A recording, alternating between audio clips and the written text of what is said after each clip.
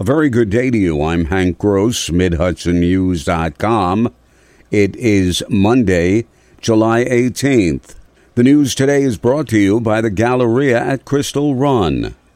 An Orange County grand jury has begun issuing subpoenas to officials and others in the city of Newburgh in the wake of the devastating Lander Street fire in which a 63-year-old woman perished, sources have told Mid-Hudson News.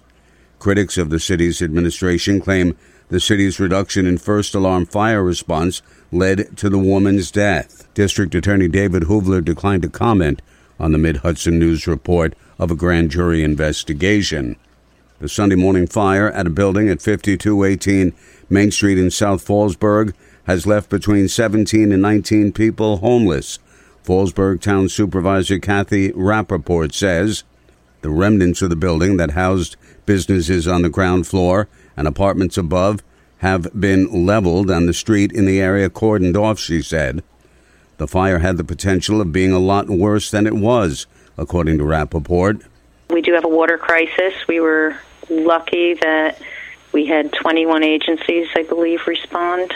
We had tankers brought in. We're thankful to all of our first responders and firefighters. They did an absolutely amazing job. It had the potential to be that catastrophic event that you never want to see happen.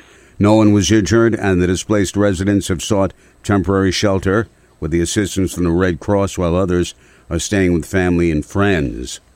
New Windsor Town Supervisor George Myers is a retired high-ranking member of the state police and a no-nonsense administrator, and he supports armed police officers in schools.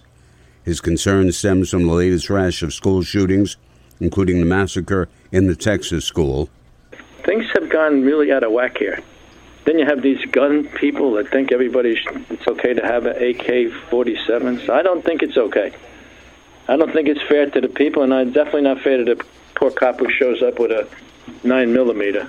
Myers says he'd be willing to negotiate the cost of placing armed cops in schools, but school district officials should, in his words, without a doubt, have them in the buildings. More news right after this. Find over 100 retailers allowing you to spend hours shopping safely at the Galleria at Crystal Run. Enjoy the big brands and the diverse selection of family-owned stores all in one location. The Galleria at Crystal Run offers dining options for everyone with Fuji 110 Grill, Allen's Mediterranean Grill, and Peru Cuisine. Discover the Mid-Hudson Valley's premier shopping, dining, and entertainment destination, the Galleria at Crystal Run. For more information, follow us on Instagram, Facebook, or visit GalleriaCrystalRun.com. Ulster County plans on applying to the federal government so it can purchase a total of 8 electric buses for the Ulster County Area Transit. It would like to purchase additional green vehicles, but the only facility in the county that can charge them is the garage at Golden Hill in Kingston, says Deputy County Executive Chris Kelly.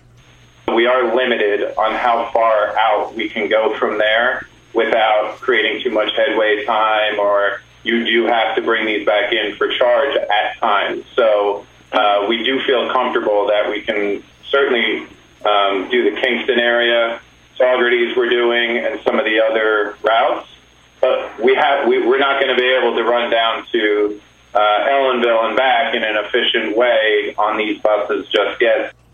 Kelly says future expansion of the program will be explored. Route 209 in the town of Mamakating was shut down in both directions on Friday, following a head-on auto crash near the Coles Distribution Center in which one person was killed. State Police Mamakating ambulance and Worthsboro firefighters were on the scene.